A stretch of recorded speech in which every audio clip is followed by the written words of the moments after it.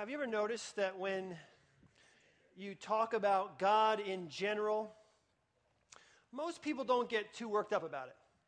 If you just, talk about God in general, the idea of God is kind of nebulous, kind of neutral.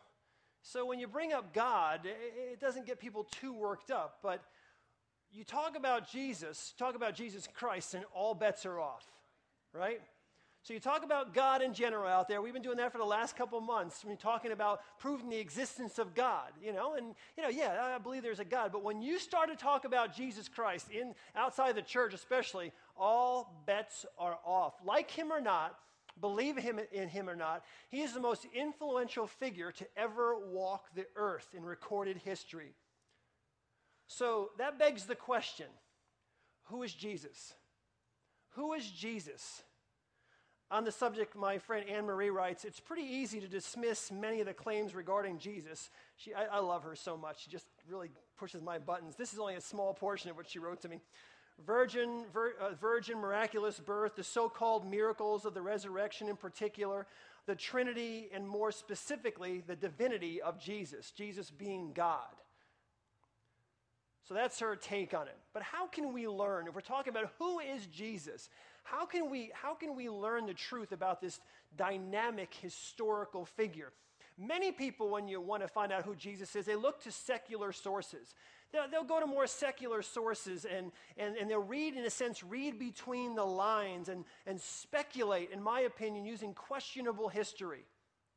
And you say, well, what do you mean? Well, I'll give you a great example. Wait until around Christmas and always around Easter and watch the Discovery Channel, right?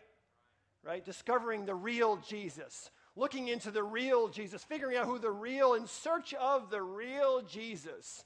That's what they'll tell you. Because they end up, from my perspective, again, using questionable history, finding experts and speculating and reading between the lines. So where do you turn to for the truth? Now, I would submit to you this morning that the best place to learn about Jesus Christ, to be intellectually honest, the best place to search out who is Jesus would be to go to the first books written about him and those who were closest to him at the time of his life. I think that would be intellectually honest, to go first to the books that were written about him by the people who were closest to him. That's the best way to go about that. Wouldn't it make more sense that the disciples would know more about Jesus' life and what he said and what he did and how he lived than some expert 2,000 years later on the Discovery Channel? Honestly.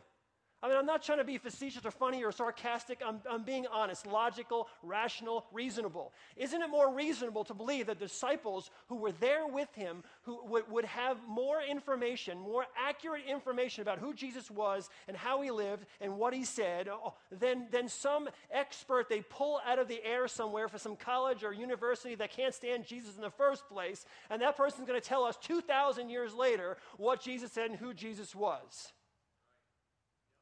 Would it make more sense, does it make more sense for me, Jeff Greer, to say that I know more about George Washington? I could write a better, more accurate book about George Washington. I could tell you about his passions and what he liked and didn't like and stories about him and all that kind of thing better than his own wife, Martha.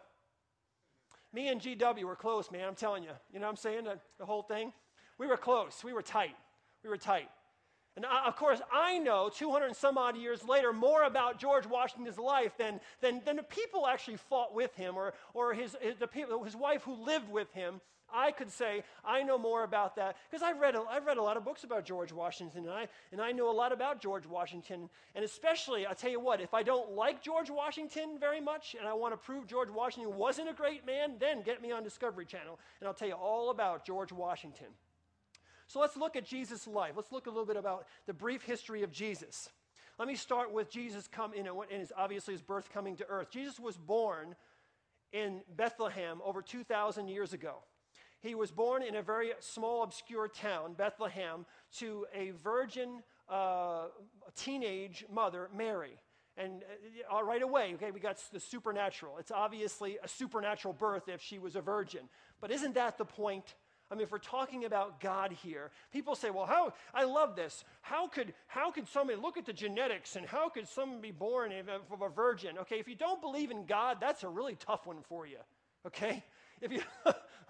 But, you got to think about this again rationally and logically and even intellectually. If you do believe there's a God, I think that God taking care of, Virgin Mary having Jesus is not too difficult when you're talking about creating the universe and everything else, all right? So it is supernatural, no question. I don't deny it. I'll argue to the day I die about it. We'll get into these discussions later on about the virgin birth. We're going to go through, leading up to Christmas, I'm going to go through a lot of these arguments that people give against the virgin birth and Jesus Christ and his deity, and that's what we're going to talk about this morning. But, in Isaiah chapter 7, verse 14, it says this, "Therefore, the Lord himself will give you a sign. The virgin will be with child and will give birth to a son, and will call him Emmanuel." Okay? And in Matthew it says, Emmanuel, God with us. Now, before I move on, I just think this is really interesting. If you like mathematics, probabilities and everything, there were over 300 prophecies that Jesus, in the Old Testament about the Messiah, okay, that Jesus Christ fulfilled. If you take just eight of them, 8, not 80, just 8, okay? You take 8 of those. The chances, the probability of Jesus fulfilling 8 of those prophecies by luck, okay, just by luck, would be like taking Texas, filling Texas 4 feet deep with silver dollars, the entire state. I then get up in a plane, I paint one silver dollar red, and I flick it out the window of the plane, and it lands somewhere in Texas. Clink, clink, clink, there it is. Then I blindfold you, and you have one chance, okay, to go in Texas, and you're like, woohoo, eureka, I found it, okay? That's the chances. That's the mathematical probability, which is basically the number, 1, and the numbers go on forever. That's the probability of Jesus fulfilling 8 of those prophecies, okay, just by sheer luck. So Isaiah 7:14 says, the virgin will give birth to a child, we'll call him Emmanuel. His adopted father, Joseph, was a carpenter. For the first 30 years of Jesus' life, he lived a pretty quiet, more sheltered life, out of the spotlight, not much notoriety until his public ministry. He never held a political office. He never traveled to a large city. He never wrote a book. I know some of you are thinking right now, well, yes, he did, wrote the Bible. Okay, I'll give you that one, okay? You want to be theological about it, but I'm saying he never actually sat down and wrote, the memoirs of Jesus, you know what I'm saying, his own little book about what he thought about whatever, a book on dogs or something. He didn't write any of those kinds of books. He never wrote a book. Now, regardless also, I'm so disappointed in Opie on this one. Regardless of what Ron Howard says, okay, Jesus was never married, okay, nor is there any legitimate evidence to say the opposite. Okay, this whole, Da Vinci Code and all this kind of thing. Jesus was never married, and there is no legitimate evidence except, wait a second, I think George Washington was blah, blah, blah, and I know a secret society of people that I have this, and they said that, and let's make a movie. That's about it, my friends. There is absolutely, positively no credible evidence whatsoever that Jesus Christ was married. You know why? Because he wasn't. He wasn't. But this is important also. This is important for those of you who may be new, a little bit new and everything. The important thing for those outside of the church, for those who don't believe in God, the most important thing for them to do is to you don't have to attack Jesus and call him names. You just have to get him off the throne. You just have to move him down one little notch. He's a prophet. He's a great guy. He's this. He was nice. He was sweet. He was wonderful. You just have to, but he wasn't God. Okay, he wasn't born of a virgin. He got married, but I've heard even worse stories about Jesus and all this kind of thing. But all they need to do is kind of pull him just get him to come off the throne a little bit, and that basically wipes out Christianity. We don't come to church on Sunday mornings because Jesus was a good guy, because Jesus was a nice guy, because Jesus was a prophet, because Jesus was a good teacher. None of us are here because of that. If that's all he was, pack up your bags, take your stuff, and go now, because that is the biggest waste of time. His death on the cross was not sufficient if he wasn't God. Okay? So that's important to understand when he's being ridiculed or belittled or just taken down a notch. You know, these other little cults and things like that. Well, Jesus was wonderful. He's a part of our whole little scape, our landscape here, but he just wasn't God. It's a big, important reason to understand that he was God and why it's important to understand he was God. So he was 30 years old when he began his public ministry. And in the 3 years that he spent, that short 3 years, he completely shaped humanity. No one in all of history has had the impact on the world to the degree that Jesus Christ did and still does. And still does. The most influential, powerful person who ever walked the planet. Even our years reflect his life. BC, before Christ. AD, Anno Domini, in the year of our Lord, okay? The year of our Lord. BC and AD, they basically reflect our time, our calendar, our years. Everything is revolving around Jesus Christ. Jesus Christ is the most famous person to ever walk the earth. There are more books written about him, more pictures painted of him, more songs written and sung about him than any other person in the history of the world. So again, it goes to the question, we have to ask the question once more, that with that backdrop, who is Jesus? Now, our culture has its own ideas of who Jesus is. Our culture is all over the place when it comes to Jesus Christ, but I'm going to tell you something, they're focused on him. All these thousands of years later, they are still focused on Jesus Christ. Some of the top grossing movies in recent years are about Jesus Christ. Some good, some not so good. The Passion of the Christ, okay, is one. Like I mentioned before, the Da Vinci Code is another. It's clear that Jesus remains a culturally dominant figure even to this day. He is often the subject of and ridiculed by our pop culture. I mean, you can't almost see anything without, if you watch long enough on TV, whatever else, you're going to see Jesus Christ coming up. Here's a couple of statistics or just fun items about culture and Jesus Christ. Over 60% of the ultimate fighting champions, those all bare-fisted tough guys, over 60% of those guys claim to be followers of Jesus Christ. They do. They go in the ring and they pray before, I'm going to kill you, but I just want to pray for you beforehand. I'm going to beat you to a pulp, but you know what? Praise God, brother. I hope you survive. That's what they pray. They pray for each other. You know what I mean? Well, you figure 60% of them, they're going to come together at some point. That Christians are going to match up against Christians, so they're praying for each other before they beat each other to pieces. So 60% of the ultimate fighting champions are claiming to be followers of Jesus Christ. Jesus has been on the cover, or pictures of Jesus on the cover of Time magazine 22 times, and multiple times on the cover of Newsweek.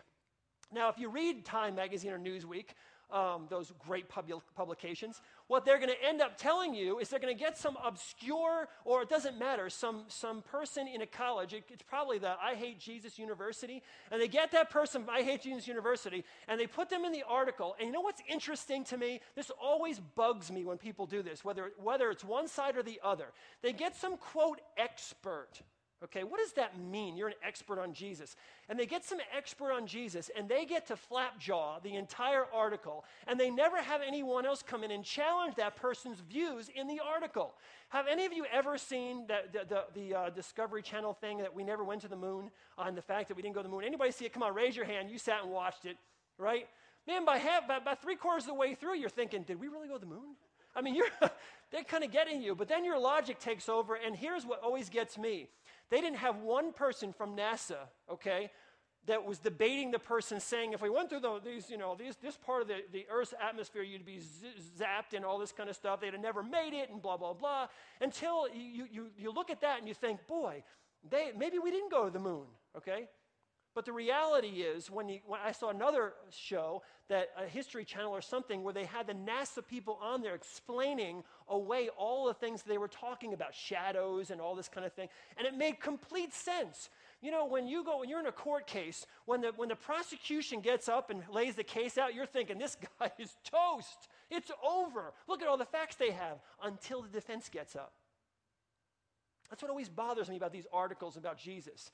They always get people who they get these incredible experts to say one thing, and then they maybe get some token guy who doesn't know what he's talking about, say something else about Jesus, but it's just not honest. He is marginalized and ridiculed on shows like The Simpsons or South Park, where he's seen battling it out with Satan or something like this.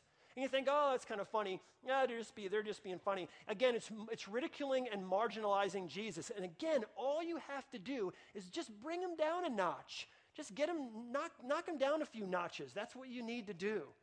You know, it's amazing. I'll keep going back and forth, but from a marketing standpoint, whenever Jesus is on the cover of a magazine, the sales go up to 45%. When the Bible is put on the cover of a magazine, it goes up to 51%. The marketing, the sales go up to 51%. In the past years, magazines such as Wired or Popular Mechanics have had Jesus on their covers, as well as a lot of other magazines. Our culture really is in a lot of ways enamored with Jesus, and a lot of times, again, to ridicule or to prove that he's not who he said he was, but they're pretty much enamored with him. Who can forget Madonna? You remember, not the one we're talking about, but Madonna, the singer, with her bleeding palms in her video, or her mock crucifixion up on stage in her video or at her concerts. You know, it's incredible. Nirvana also shot a video with Kurt Cobain on a cross, hanging on a cross. Rappers like Kanye West appear in magazines, and in one of the magazines, Rolling Stone, it has him on the cover with a crown of thorns on his head, and the caption is the passion of Kanye.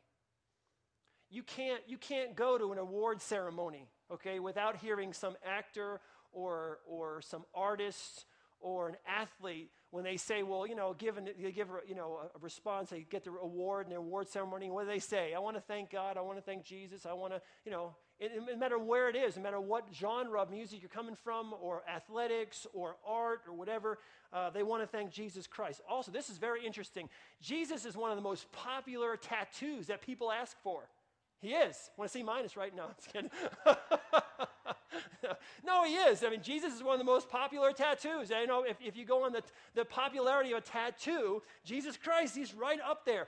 The cross is the most popular symbol in the history of the world. And regardless of what music style you like, the industry is completely infatuated by it. Whether they're wearing it upside down, which I think is kind of rude and obnoxious, or right side up.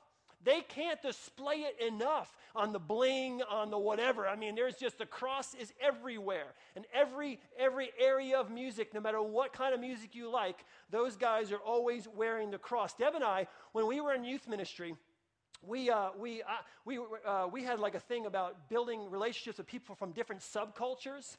And I remember coming out of Walmart one time, and this guy was walking through with these other folks, and they were different. And this guy had tattoos from like the side of his face all the way down his body. He had a short sleeve shirt on. His whole arm was tattooed, and I couldn't help it. I love talking to people like that.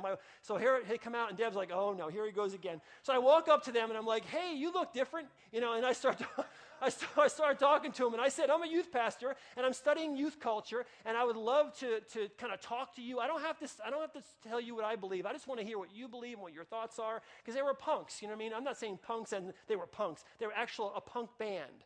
They were a different. This guy had the coolest beard. It stuck like straight out like a little cone. It went right to a cone. You know what I mean? So he invited us. I asked the elders in the church we were a part of. I told the elders we're going to go to this bar called Sudsy Malone's in downtown Cincinnati because that's where this band was playing. So we tried. Deb and I tried our best to dress down. Oh man! And then we stuck out. Okay. And as the night wore on, it got like worse and worse. What I'm saying, us sticking out, got worse and worse. People came in masks. It was all kinds of bedlam.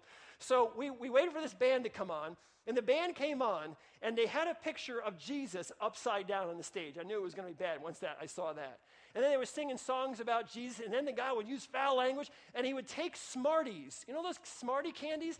And it's not like I'm throwing Smarties at you. You're a little further away. I mean, there are people right here, and the guy is like whipping Smarties at people in the front row, and people are getting pelted by Smarties, and it was wild. It was really wild. I said, praise Jesus. And no, I didn't. No, I didn't. I was like, I didn't get any Smarties, you bum. I'm a Christian, that's why. He knew I wasn't. He wasn't whipping Smarties at me. For different reasons, Jesus is as popular now as he ever was in our culture. The problem is that our culture has absolutely no idea who Jesus is. They have no idea who he was. They have no idea who he is. You know, it's amazing, but Jesus Christ can. Jesus can really impact the lives of every culture or subculture. That's why I studied subcultures, because once I understood the subculture, I knew Jesus Christ, and I knew that Jesus would apply to that subculture. He would reach into that subculture. When Jesus walked the earth, Jesus understood people, and he could speak to them where they were, tax collectors and Pharisees and Sadducees, the rich, the poor, the afflicted, government officials. Didn't matter. Jesus had the same message, but a different approach depending on who he was talking to. We need to understand our culture and our subcultures, and we need to understand even more so who Jesus is. You and I need to understand who Jesus is so we can present Jesus Christ to a culture that so desperately needs him because they have no idea who he is. And the only reason they do upside down crosses and upside down Jesus is because all they're doing is trying to be cool. They're trying to be tough. What's the best way to get your parents ticked off? Turn a picture of Jesus upside down. You know what I mean? That'll show what a mean, obnoxious, nasty, godly, whatever person I am. I'm going to wear my cross upside down. That's why they do it. It's just to show how intense and how wild and how they're anarchists and all those kinds of things. But they don't know who he is. And if we don't know who he is, then how are we going to explain who he is to those outside of the church body? So let's talk about a little bit about who Jesus really is. When we think of Jesus Christ, two things need to be addressed, okay? Two things that are extremely important. You got to put these two together in your brain. Right brain, left brain, put them all together, okay? One is the exaltation, and one is the incarnation. The exaltation of Jesus, incarnation of Jesus, fully God and fully man. Jesus is fully God. He is God, and he is fully man. That's where you find so much of the debate about him, because Jesus is fully God and fully man. So let's look first at his incarnation, that Jesus is fully man. When many people today look at Jesus Christ, they focus most of their attention, most of it, on the incarnation, the fully man part. But if those two truths are not properly balanced, it will distort the reality of who he is. If you don't properly balance fully God and fully man, it's going to distort the reality of who he is. Now, this is important because the fully man part is important. I'm going to pick on it a little bit as we go forward here. Not pick on it, but pick on the way we present it, okay? But it's important that we understand that Jesus Christ was fully man, because we have to embrace the fact that he came to earth, that he suffered for us, that he came to identify with us, that he came to serve us, that he set an example for us, that Jesus Christ is fully man. It's important that he was here, that he literally came to this earth for us. That's important. But we also don't want to lose the glory of his deity, his exaltation. Again, two together. In John chapter 1 and verse 14, it teaches us this. Listen, the Word became flesh. The Word is Jesus Christ, okay? The Word became flesh. And if you have your pen, write this down, John 1:14. The Word became flesh and made his dwelling among us. He became flesh, came down, made his dwelling among us. We have seen the glory of the one and only who has come from the Father, full of grace and truth. This is critical. This is critical to explain and understand the person of Jesus Christ, that he was fully man. You have to have that down. John 1:14, the Word became flesh and made his dwelling among us. Without a belief that Jesus really came down to earth and suffered and died on the cross for us, there is no salvation. So that's important, that Jesus actually came here as a man, lived on this earth, and died. That's important for salvation. Now, if you've ever wondered why Grace Chapel has such a passion to reach out and make a difference in other people's lives, reach out to Africa and places like that, if you ever wonder why Grace Chapel is so concerned about the least, the last, and the lost, wonder no more, okay, this morning.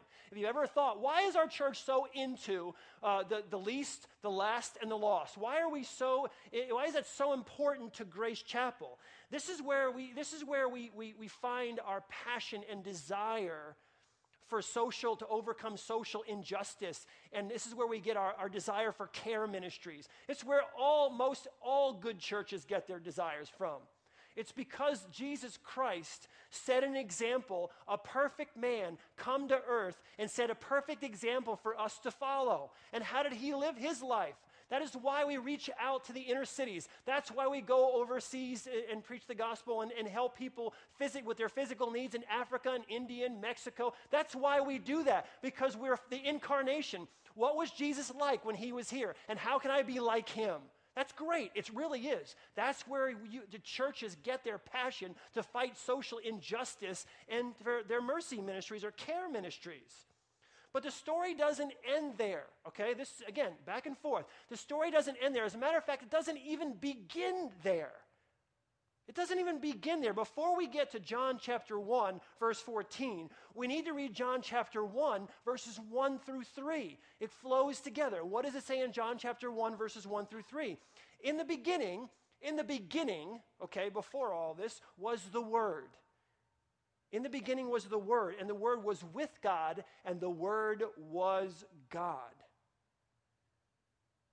He was with God in the beginning. Through him all things were made. Without him nothing was made that had been made. Now one day you're going to hear a knock on your door, and it's going to be a Jehovah's Witness, and you're going to say, I believe in Jesus Christ. And they'll say, well, Jesus wasn't God. And you'll say, yes, he was. It says right there, a pastor told me in John chapter 1, verses 1 through 3, in the beginning was the Word, and the Word was with God, and the Word was God. And they're going to say, because they're taught this, no, really what it says is the Word was a God. Okay, I had someone say it to me one time, and I said, no, it's uppercase G, it's not lowercase g, and there's no A there. It is, in the beginning was the Word, and the Word was with God, and the Word was God. No, it wasn't. I said, yes, it was. Go back and study the original Greek, and that's what you're going to find. I went back just for the intellectual discussion of it, and went back and studied it again. It is uppercase G, there's no lowercase g, it's not a God. The person got so frustrated, they said, well, I am Greek, and I said, well, that doesn't help your cause if you're Greek, you know what I mean? I'm German, Irish, and Indian, and Scottish. Doesn't help me, to know those things. But it isn't lowercase g, it's uppercase G. In the beginning was the Word, and the Word was with God, and the Word was God. Without him, nothing was made that had been made. He was with God in the beginning. In Colossians chapter 1, verses 15 through 19. I could read these passages, just so you know. These aren't some obscure passages I'm pulling out of context, and they're found somewhere in the Bible. I could spend the next 2 hours reading you passages about Jesus Christ being God.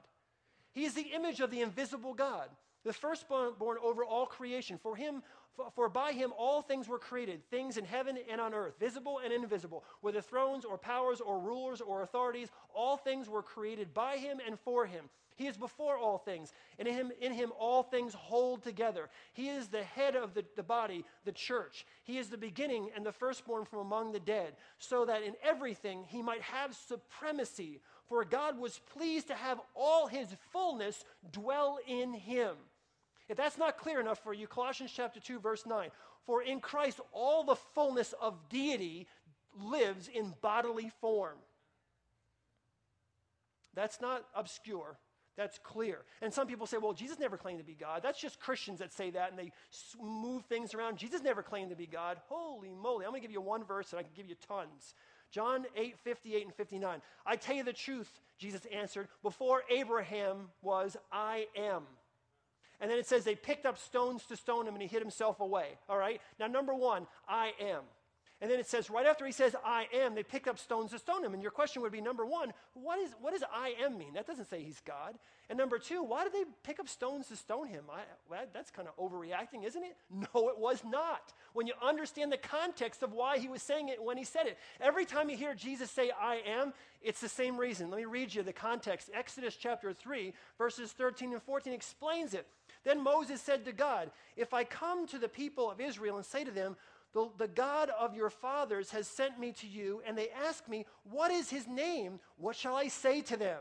God said to Moses, I am who I am. And he said, say this to the people of Israel, I am has sent me to you. They didn't misunderstand anything. When Jesus in the Bible says your sins are forgiven, that's not like me saying, I forgive you, Bob, I forgive you. That's not the same thing. I can forgive, Bob can forgive me, I can forgive Bob. That's just like two Christians saying that. Jesus is saying, your sins are forgiven. Who can forgive sins? God. And when he says that, what do? They pick up stones to stone him. Every time the poor guy walked around, he said every word. They pick up stones to stone him. He was chased around by people with stones all the time. Why? Because they said, you, a mere man, claim to be God. Jesus claimed to be God from beginning to end. No question about it. It's not something Christians conjured up in their minds. Jesus Christ himself claims to be God. That's why we believe he's God. Jesus came now into culture, okay? So Jesus comes into culture. He came into the community as a Jew in Palestine. So we have this man who comes into culture, who comes into community as a Jew in Palestine. He ate what they ate. He understood the culture. He understood the different traditions. He spoke the language. But Jesus Christ was more than that. He was culturally and racially Jewish. But Jesus Christ, even though he was a part of the culture, Jesus Christ transcended culture, because Jesus Christ entered into relationship with, Jesus Christ reached out to those who were marginalized in that culture, those who were pushed aside in that culture, like prostitutes. I mean, back then, I'm telling you, it was the idea that a rabbi, that a holy man would actually interact in any way, talk to, be seen with, eat with, hang out with a prostitute is way out of culture, okay? Tax collectors. You think you're bothered by tax collectors now? You think they bug you now? Back then, they were now there's kind of thieves. They were complete thieves before. They were just blatant thieves before. And Jesus was hanging around with prostitutes, and then when there was lepers, it was like, unclean. You don't touch a leper, man. Come on. You're going to be unclean if you touch a leper. What did Jesus do? He touched lepers. It was like, don't step over that line. Don't step over that line. Don't step over that line. Don't step over that line. You know what I mean? I am the law, Jesus said. I am here to fulfill the law. I am. And they picked up stones to stone him. Don't let anybody ever tell you that Jesus Christ isn't God and never claimed to be God, or they wouldn't be running around with stones all the time, misunderstanding. And that's the answer you get. They misunderstood him. Holy moly. What an ignorant response to the culture, understanding culture of that time, to say that they misunderstood him over and over and over again. He was a part of the culture, but he was not bound by culture. He was not bound by culture. He was not bound by time. He was not bound by economic status. He was not bound by race. And he was not bound by political affiliation. Jesus transcends culture. Doesn't matter what culture, where it is, he transcends it. He can embrace, he can help people to see. He can enter into any culture, and any culture can accept Jesus Christ as Lord and Savior, whether it's a pygmy tribe in Africa or a group of people right here in Cincinnati. Present the gospel of Jesus Christ to people, no matter what culture you come from. Jesus Christ transcends culture. He transcends culture. And he gives us a great example. The humanity of Christ gives us a great example of how we should live our lives. That's encouraging. But there's also a problem. When we view Jesus only through the incarnation, we are left with only part of the picture of who God is. When we, without a proper view of his deity, our understanding is skewed. Our understanding is incomplete. The result, my friends, is a Jesus that is little more than a kind, compassionate, nice, humble human who is shaped into whatever way we choose to shape him, into whatever image we choose to put him that suits us. That usually turns out, honestly, to be a more liberal Jesus. Honestly. That, we want him to fit into what we want him to fit in. So, this nice, sweet, kind, whatever, just human Jesus in a sense, we know, he's God and everything, but let's focus our attention on this part. We end up with this person that can be shaped the way we want to shape him, and it usually, like I said, turns out to be more of a liberal Jesus, someone who's nice. But he when it comes to standing up for himself, when he came to earth, he didn't really stand up for himself. He got pushed around, and in the very end, he took one for the team. That's it. That's kind of the concept that so many Christians have when it comes to Jesus Christ. He's not powerful, he's weak. He's weak, and most of the time, he sat around singing Kumbaya and crying with his 12 friends. You know what I mean? Come on, let's get together again. Just weep for no reason. You know what I mean? Jesus wept. What a nice guy. I don't know about you, but that view of Jesus does not inspire or motivate me to pick up my sword and charge the mountain, which is what we have to do a lot of the times as Christians, to stand up, to have spiritual discipline. That view of Jesus Christ doesn't encourage or inspire me to grab my sword and fight for my faith, to live for my faith, to stand up for my faith. That doesn't make me feel empowered to transform lives. Doesn't make me feel empowered to fight injustice. That view of Jesus is not powerful enough to be worshiped.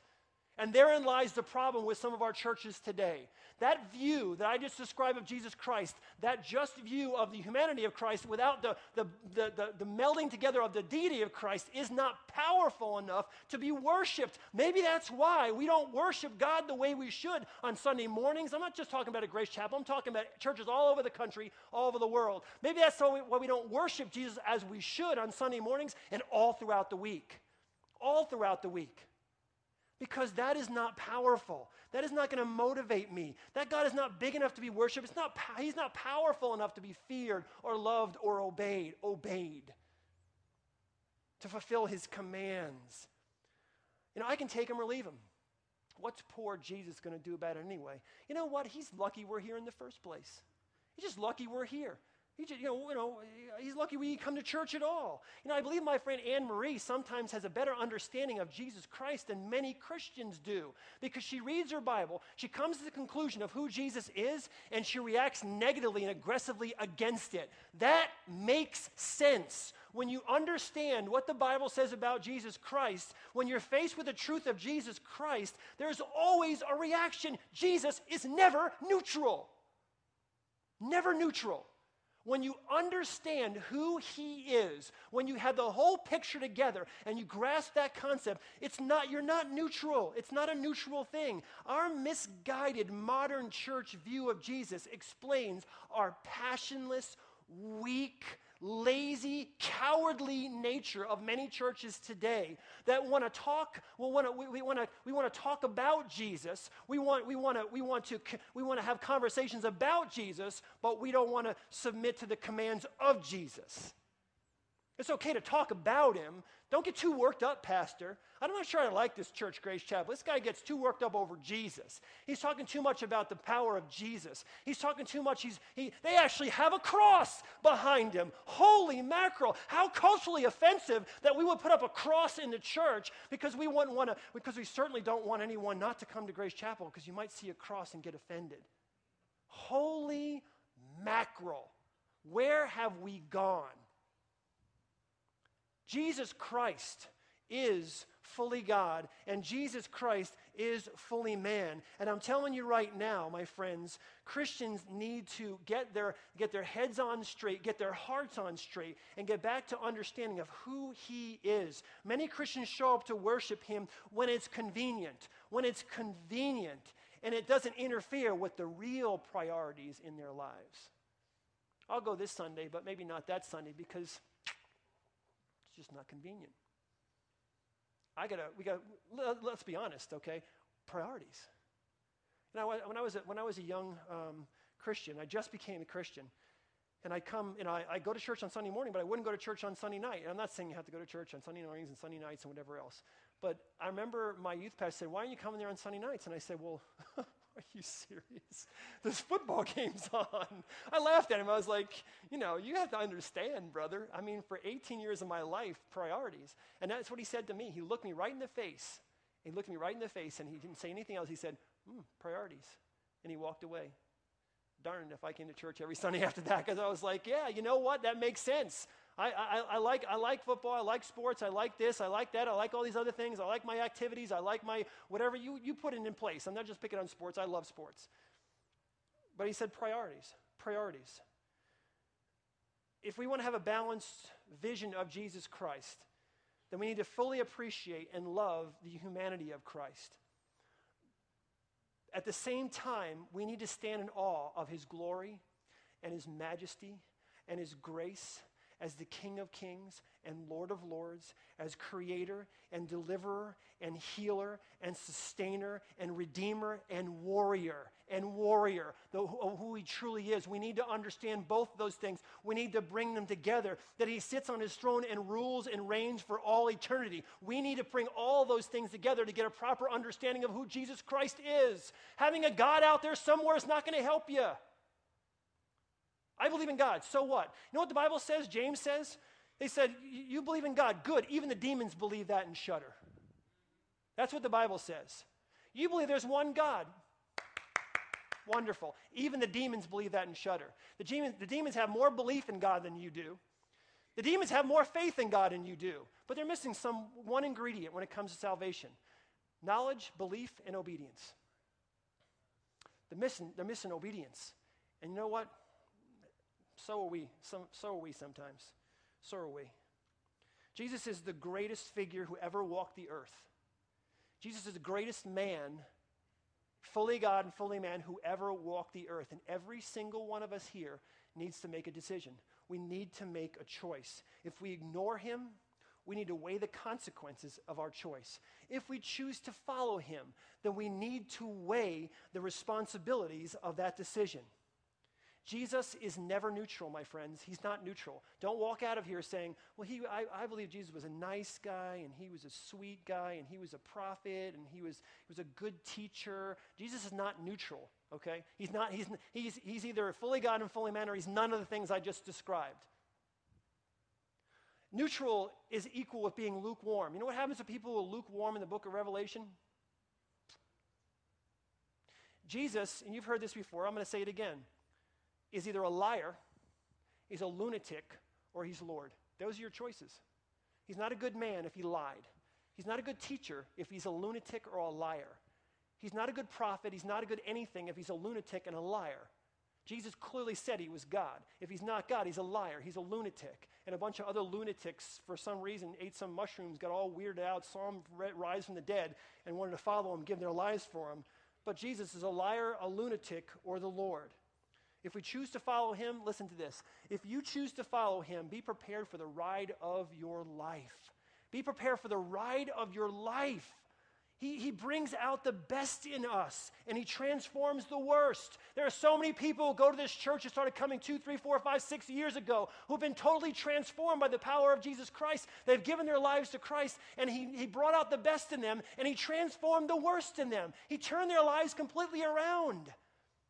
They are not who they were before. He gives us the strength to overcome everything any obstacles that may be in our way, and the strength to walk through this life regardless of what you're going through. Jesus Christ gives you the strength to get through this. Greater is he that is in me than he that is in the world. The death and resurrection of Jesus Christ gives us a power far beyond what anything the world can throw at us. Let me throw this out to you. You know what? Because I hear this all the time. People say, oh, I can never.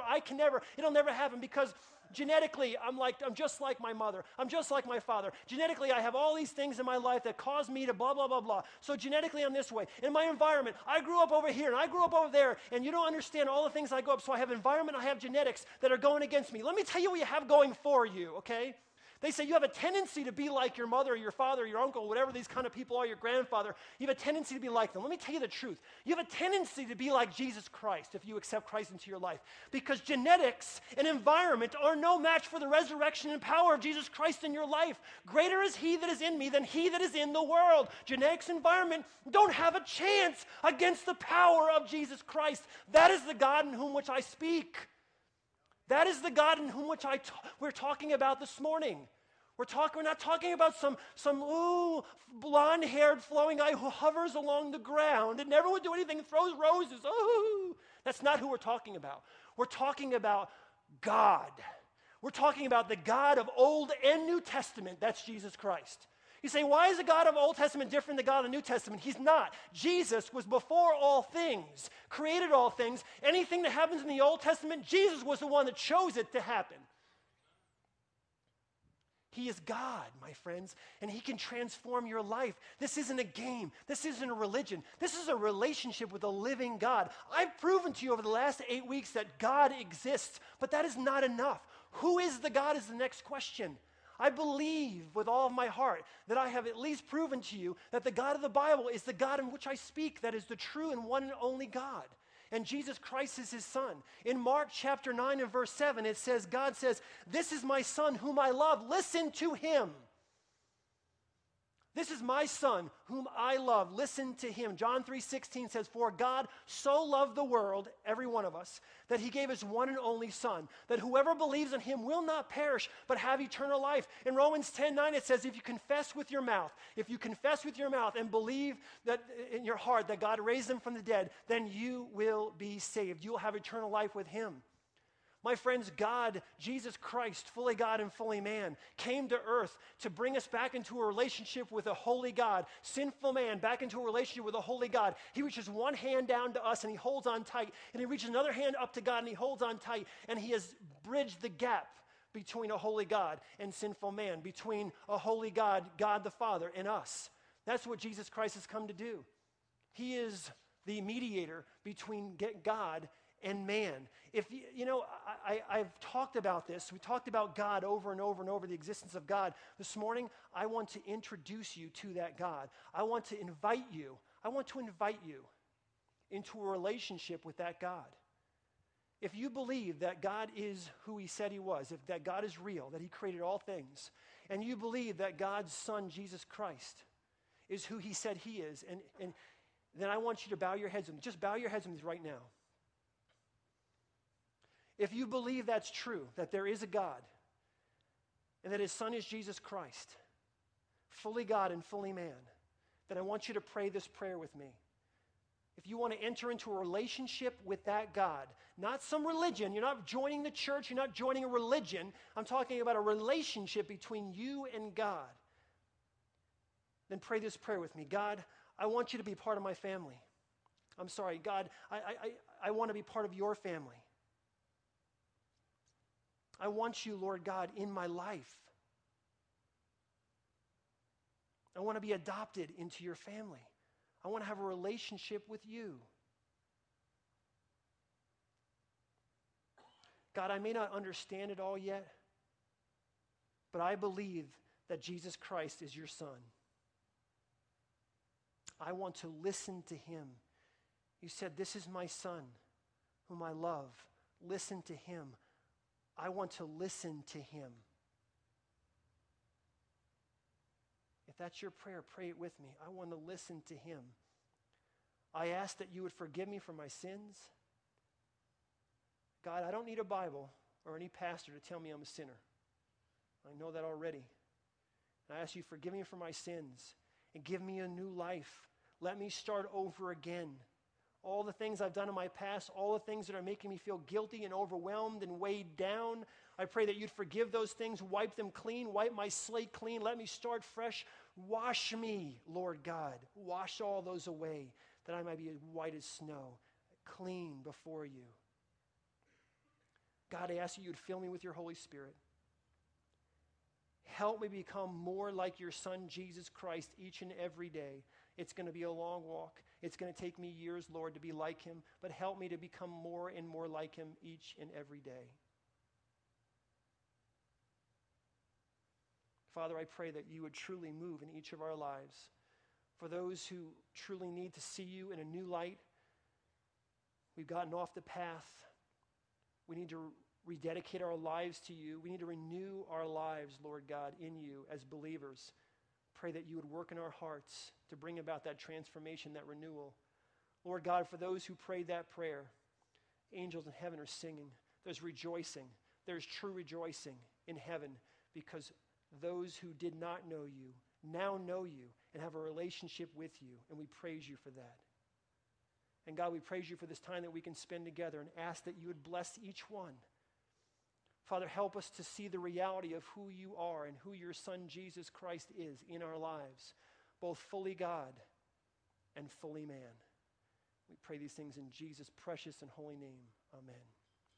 If you would, before you leave, for those of you who prayed that prayer with me, I would like to give you a gift, a Bible, a book that I think will be very helpful for you and kind of next steps So as we leave, if those who prayed that prayer would just come forward, I have these books I'd love to give you and get you on, another good step on your spiritual journey. Have a great week.